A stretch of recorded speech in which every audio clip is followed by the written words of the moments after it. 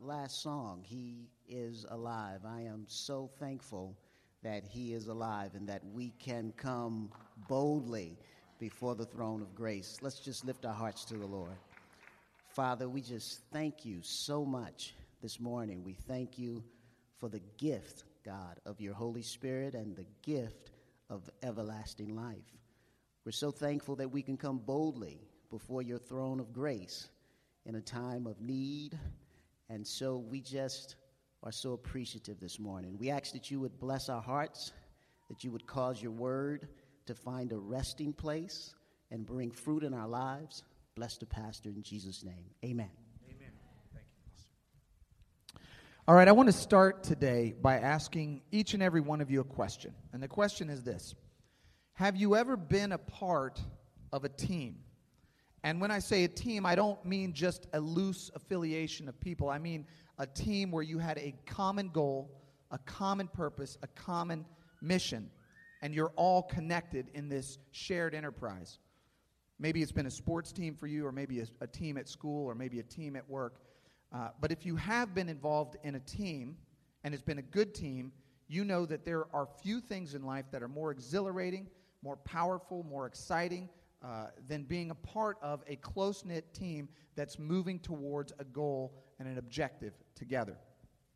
When I was in high school, about 5 years ago or so, I was, thank you, I was on our school's wrestling team, and I can remember with vivid detail the seconds that would lead up to the commencement of a wrestling match.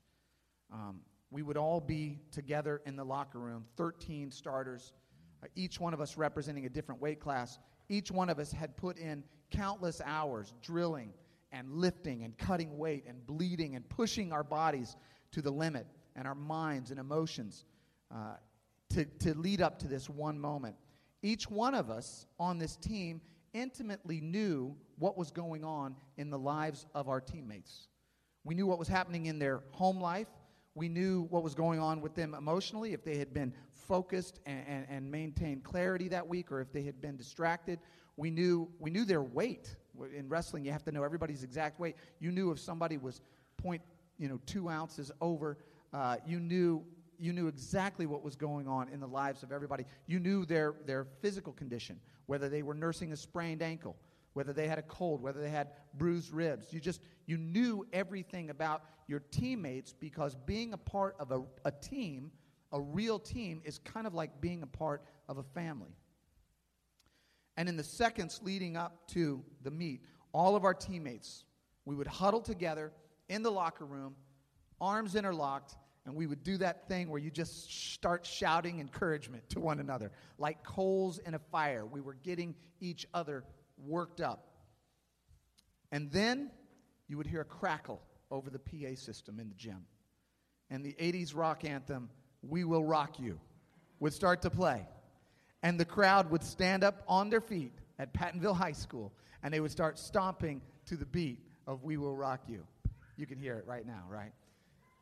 And we would, all 13 of us, single file, come jogging out of the gym, all dressed the same. We've got our black and gray and green hooded warm-up suits. We got the hoods down over our eyes, and we are looking as tough as any group of 13-year-old, 17-year-old, whatever, post-pubescent, prepubescent boys could possibly look. We felt like warriors because we were part of this team. And when it was your turn to take on your opponent, one-on-one, out on the mat, you were physically out there alone, but you knew that you had a band of brothers behind you that were pulling for you, that were encouraging you, and that were supporting you. You knew that whether you had won or lost, you knew that they respected the amount of work and difficulty and challenge that it took to get out there on the mat, because you knew you were part of a team. My father used to say, "Show me your friends, and I will show you your future." Whether we realize it or not, we're all involved to some extent in teams, either consciously or unconsciously. You're a part of a team at work. You're a part of a team at school. Your family constitutes a team. Membership of this church is a team. We all have a common goal, a common mission, a common purpose. And then within this church, we have our what we call our dream team. And I'm going to talk more about them in a few minutes. And then broken down from our dream team, we have smaller teams that are all pushing and focusing and trying to accomplish the mission of this church. Engaging minds, encouraging hearts, empowering hands with the gospel of Jesus. And so let me ask you today, in your life, what teams are you on? What teams have you chosen to be on, and what teams have you just sort of fallen into? I want to talk about today, as part of our series, wrapping up our series, the idea that the relationships into which we enter, part of that relationship dynamic in our life has to include participating in a larger team. If you ask, for example, how does this tie in to the marriage, sex, dating, and hookups? And here's how it ties in. It is not feasible, it is not possible for any of us to lead God-honoring lives, either in our singleness or in our marriage, without being part of an authentic community of other Christians who will help guide us, lead us, and encourage us in our relationships. We all need to be part of a team. I recently read a really great story about teamwork, and I thought you might enjoy it. It's two guys. They were both businessmen down in rural Illinois. One was a veterinarian, and one was a taxidermist. And these two guys, they neither of their businesses were doing well, and so they said, you know what we ought to do? Let's team up, and we'll just open one shop. And so that's what they did. They combined their efforts, a veterinarian and a taxidermist. They got together. They put a sign out in front of their store, and it said, veterinarian and taxidermist. Either way, you get your dog back. They had a 100% success rate when they became a team. Moses needed Aaron to help him lead the Israelites out of Egypt. Joshua needed Caleb. David needed Joab. Paul needed Barnabas. And even Jesus, when you look back at the Gospels, he started his mission by building a team. Most of the rabbis of the first century, they would teach, and then they would wait for adherents and disciples to come to them. But Jesus went out and handpicked a team of people to gather around him. He chose a group of 12 to form his crew. And these guys were from different political persuasions, different temperaments, different educational levels, different experiences in life. And history tells us that this team of 12 men plus Jesus, who came from this backwater of Judea, and with no political connections, no family connections, limited education, transformed the entire globe within a matter of a few decades. Even the Son of God needed a team to fulfill his purpose. And so I want to challenge you today and say, if you or I are going to do anything significant, anything meaningful, anything powerful in our life, we have to be able to combine efforts with other people to expand our ability beyond our own to fulfill the purpose that God has for us. We need to be part of a team. So what does that look like? What does it look like to be part of an authentic community of believers working together, one with another? What does it mean to connect with people in an effective and efficient and productive way and bring real meaningful change into your life and into my life and into the community around us? And I'm going to talk just for a few minutes today about what that looks like. The very first principle for a team-directed life is the hardest one, and that's trust. Trust. That's letting somebody into your world.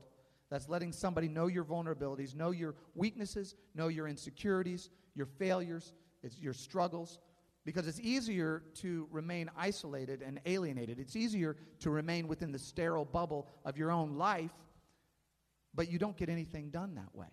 You don't reach out. You don't transform the world if you stay, if you are afraid to reach out and risk joining others, risk getting hurt, risk getting disappointed and wounded. Let me ask you, has anybody been rejected? Anybody ever asked somebody out on a date and been rejected? Just me and two other people? Okay. Thanks, Chris Moritz. I appreciate that, man. A few years ago during the halftime at an NBA game between Sacramento Kings and the Houston Rockets, this young man decides that this would be an opportune time to go and propose to his wife, or to his girlfriend, mid-court. Now, she doesn't know what's happening. She thinks that she had been called out because she won a contest, but he had arranged with the Rockets to come out mid-court. So he comes out, and of course, the whole thing is being broadcast on the Jumbotron, right? So everybody in the auditorium is seeing what's happening. Everybody on TV can see what's happening. And this guy, full of confidence, full of hope, full of excitement, goes out onto the court, gets down on one knee, opens the box, pulls out the ring, and says, "Will you make me the happiest man in the world?" And of course, the crowd erupts and cheers, right? Because they are fully anticipating that this young woman is going to say yes, and the lovers will embrace, and everyone will be happy. But tragedy strikes. To the horror of the onlookers, the woman actually reaches down, like gently, and she's trying to pull the guy back up. She's like, you can't exactly see what they're saying, but you can tell that she's giving him the no-go. And the guy is totally frozen and paralyzed with dejection. He can't move. And the crowd, at that moment, the buzzer bleats, right, as if to say, "Get off the court, you loser." The crowd then turns on the woman as if this is her fault. They start booing her. She runs off the court, and the last shot is the guy, the would-be groom, who's being comforted and escorted off the court by Clutch, the Houston Rockets' giant teddy bear mascot. Oh, the shame. But sometimes you've got to take a risk. The Christian writer and psychiatrist M. Scott Peck says, there can be no vulnerability without risk. There can be no community without vulnerability. There can be no peace, and ultimately no life without community. Being a part of a member or a member of a team, an authentic community, is letting your teammates know your strengths and your weaknesses, opening up to other brothers and sisters, Christian brothers and sisters who you can trust, who you can form community with, who will build you up, who will move you towards a focused life, leading out your purpose in life as part of a team. Every friend, remember this, that every friend that you have, every trusted confidant that you now have, was once a stranger. And it takes time, but God is calling all of us to build those deep, abiding, important, valuable, trusting relationships with other men and women. The second principle to developing this team-centered life is engaging in healthy conflict. This is one that nobody likes, but it's absolutely vital.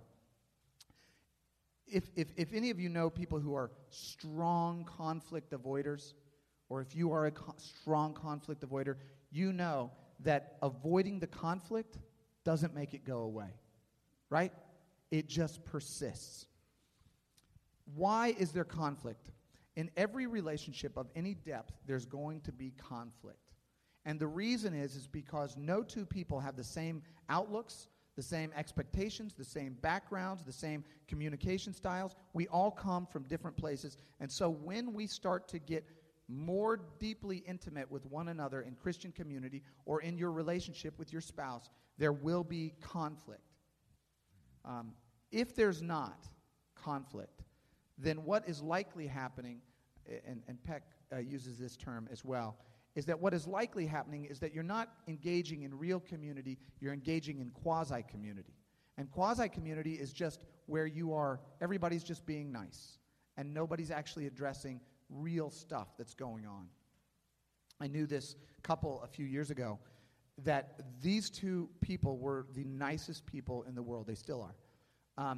They had recently gotten married, and during their dating time, they had no squabbles, no fights, no problems. Everything was golden. But after they got married, they started realizing that there was conflict. But both of these people had very low tolerance for conflict, and so they would just not talk about it. The wife would come home, and she was upset because the husband wasn't as affectionate and communicative as she wanted him to be. And he worked a lot, and he wasn't spending as much time with the family as she wanted. He would come home, and he would want her to relax with him and enjoy him and spend time and go out and do stuff. And she was sort of stressed out and wasn't able to do that. And she was depressed, and she was going through some issues in her life, and it all sort of tied back to this. She was sort of ignoring her chores around the house, and they just had this conflict going on. They weren't able to work it out. And for maybe a year or a year and a half, they drifted into this life where they were sort of roommates, but they weren't intimate. Their relationship had just stagnated. Finally, they went and got help. They went and got some counseling, and the counselor basically said, look, you guys need to fight. You need to have this out. You need to resolve this conflict in a healthy way. You've got to expose what's going on in your life. So how do we do that as a community, as a team? How do we handle conflict? And there's two ways. And I want you sort of to picture it in a circle, right? There's this, at the top of the circle, there's the relationship. And every relationship, at some point in the relationship, there's conflict, all right? And when the conflict happens, you have two choices. You have avoidance and you have engagement. You can avoid the conflict, in which case the conflict doesn't go away, the relationship goes away. Because eventually the conflict just gets in the way of deepening the relationship, and it peters out to just nothing. You may still be sort of remotely related to one another, but it's not a real relationship. So avoidance just makes the conflict, or makes the relationship disappear. Then there's engagement. If you come around to the bottom of the circle, I was going to draw this out, but I'm drawing it out with my hands. At this bottom of the circle here is engagement, right? And if you engage the other person, there are a couple ways that you can engage. One is dominance. You just assert your will. You say, here's the problem, and we're going to do it my way, and that's it, right? That may work a few times, but eventually that's going to stymie the relationship completely. That's going to cut it off, right? So you've got to, if you want to engage in a way that will strengthen the relationship, you've got to do it with a sense of humility and a sense of assertiveness. And I want to read you our passage, Philippians 2. I love this passage. Paul is speaking to the Philippians church, the church in Philippi, and he says, complete my joy by being of the same mind, having the same love, being in full accord and of one mind. Do nothing from selfish ambition or conceit, but in humility count others more significant than yourselves. Let each of you look not only to his own interests, but also to the interests of others. What's he saying? He's saying get on the same page. He's saying work out your differences in humility. Don't be insistent on getting your own way, but look out for the agenda of others as well. Listen to each other. Understand where others are coming from. Put yourself in their shoes. Think about their interests and work towards a resolution. And that's the humble assertiveness that I'm talking about. And what that leads to, if you're still following the circle, that leads to resolution, which leads to intimacy, which leads to a strengthening of the relationship. And that's what the cycle of your relationships are going to be in your life, in your teams with church, with your loved ones. If you are in real relationship and you are able to humbly and assertively address your issues, this is what's going to happen. Conflicts will continue to arise, but when you address them and you look out for the other and you try to work things out in a way that's loving and mature and not selfish, you end up with a closer and a deeper understanding of each other. 1 Corinthians says, I appeal to you, brothers, by the name of our Lord Jesus Christ, that all of you agree and that there be no divisions among you, but that you be united in the same mind and the same judgment. He's saying work it out. He's saying not necessarily no conflict, but no divisions. Don't let your conflicts result in divisions among you, but work it out, address it out. There was this great moment, I think it was last year, in the Notre Dame Alabama BCS championship game. Alabama was beating Notre Dame 42-14. They were totally creaming them. And there's this play, I think there were 7 minutes left in the game, and there was this moment when the Alabama quarterback, A.J. McMahon, and his center, Barrett Jones, had a difference of opinion when they were calling this game. And I know there's Notre Dame fans here, and I know there's Alabama fans here, and I'm not trying to start a fight, okay? We can work this out, folks. But Alabama was killing them. And And McCarron and Barrett, they were just getting their signals mixed up. And it made them run out of time. The buzzer rang, and it was a delay of game. And you see these two guys, they're on the same team. There's nothing at stake. They've already essentially won the game, right? But they're so insistent on getting it right that the quarterback gets in his center's face and he starts yelling at him, which is not a great idea because the center was about 200 pounds heavier than the quarterback.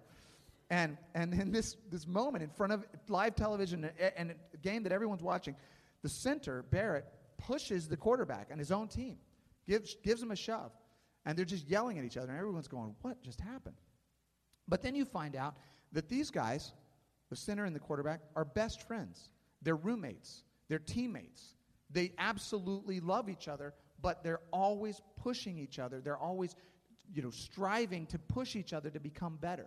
There's conflict. And then a few minutes later, the camera cuts back onto the sideline, and you see the two guys hugging it out, right? Because they knew that it's not that there's not going to be any conflict.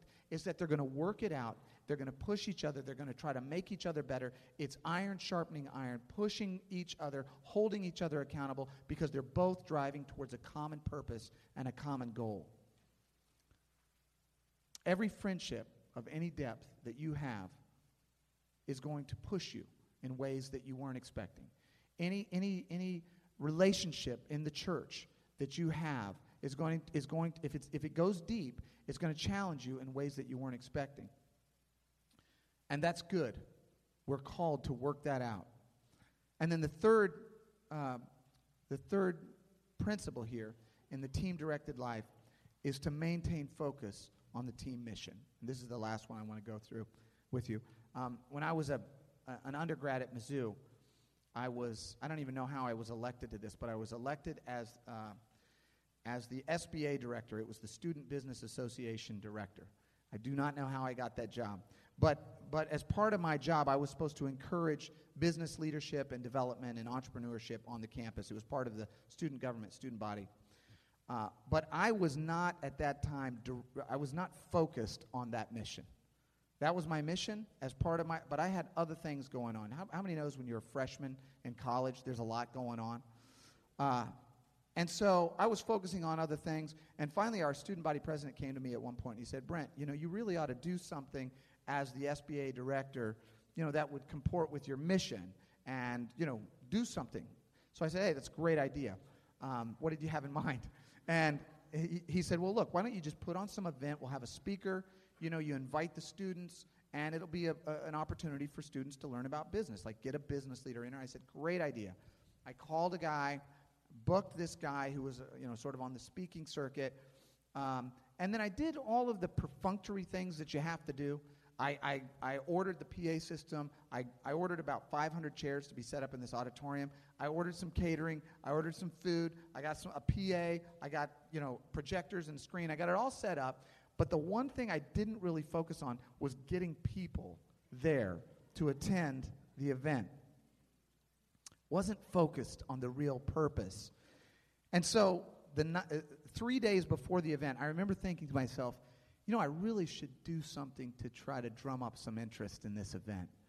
And so I made this flimsy little flyer and put it in the mailboxes of the business school professors. And in my logic, I was thinking, you know what they'll do? They'll pull this flyer out, and they'll say, this is awesome. And then they're going to require all of their students to attend the event. And, man, it's going to be packed, and this thing is going to be huge. That was my wishful thinking logic as a 19-year-old. So the night of the event, it's about 30 minutes before the event. I get there. I have my suit and tie on. I walk in.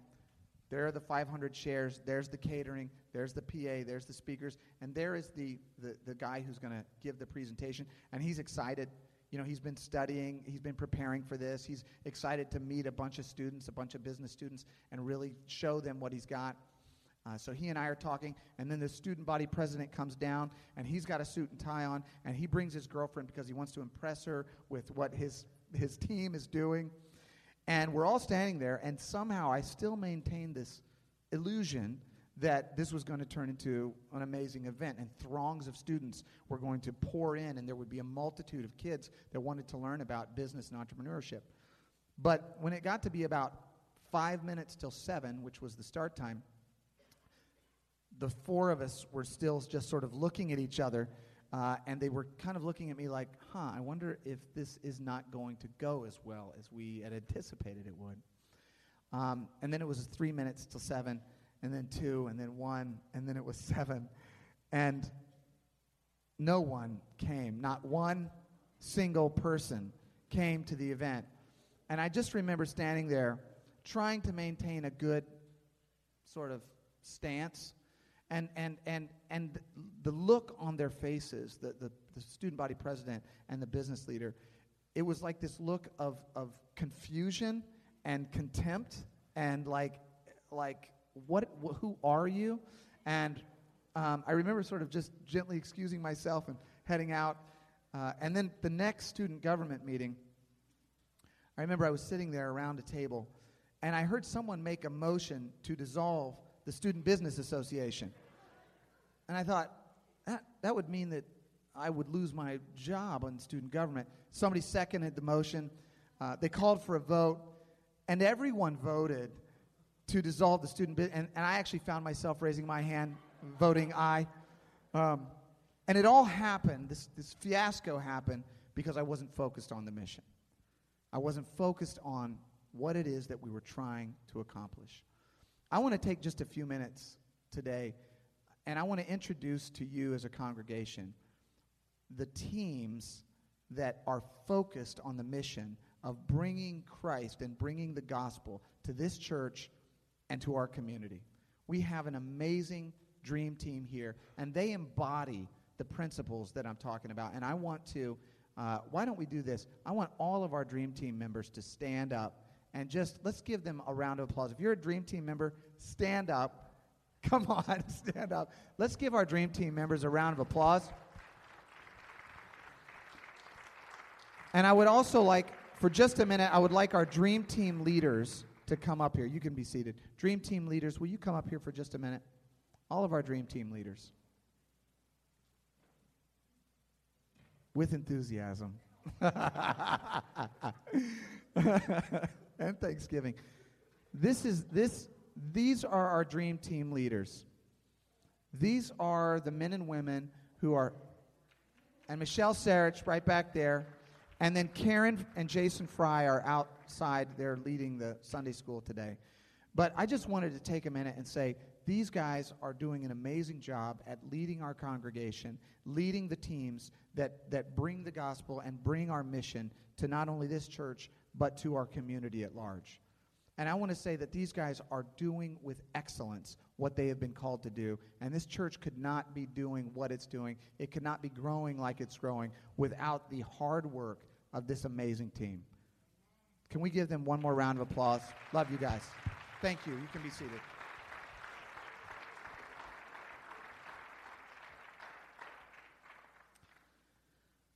Martin Luther King Jr. says, all labor that uplifts humanity has dignity and importance and should be undertaken with painstaking excellence. And that's what these guys do. And so I want to challenge you today as we close. I just want to challenge you to think very seriously about becoming a member of our dream team or joining a life group or reaching out to somebody today at lunch and starting to really form community, starting to really form a group of men and women around you who can be there with you, who can strengthen you, who can encourage you, who can support you, who can walk through the scriptures with you, who can be with you when you're struggling, who you can call in the middle of the night, well, maybe not the middle of the night, 10:30 would be a good cutoff time, but who you can call when you need help. Because all of us need to be members of a team, and I want to encourage you all to join us today. Let's pray. Heavenly Father, thank you for this day. Thank you for our teams. Thank you for our leaders. Thank you for just the opportunity to serve you and to serve one another, to serve the body of Christ. We're just grateful, Lord, that you've called us, and you've chosen us, and you've redeemed us, and you've washed us, and you've sanctified us, Lord, to go out and do what you've called us to do. We ask that you help us, Lord, to be effective ministers, leading people into the gospel, leading people into your grace and love. We ask you, Lord, to help us to overcome our fears, to be willing to risk, to be willing to reach out to others, to open our hearts, Lord, to be formed like iron sharpening iron by our brothers and sisters in Christ. We ask, Lord, that you would help us to resolve any conflicts that we may have as they arise. Help us to resolve them. Help us to speak and to work with each other with humility and grace and with assertiveness and truth, speaking the truth in love. And God, we ask that you help us to be focused on our mission. Take us where you want us to be, Lord. Let us follow you with all of our heart, soul, mind, and body. Change us, Lord, so we can change the world. We thank you for this in Jesus' name. Amen. Amen.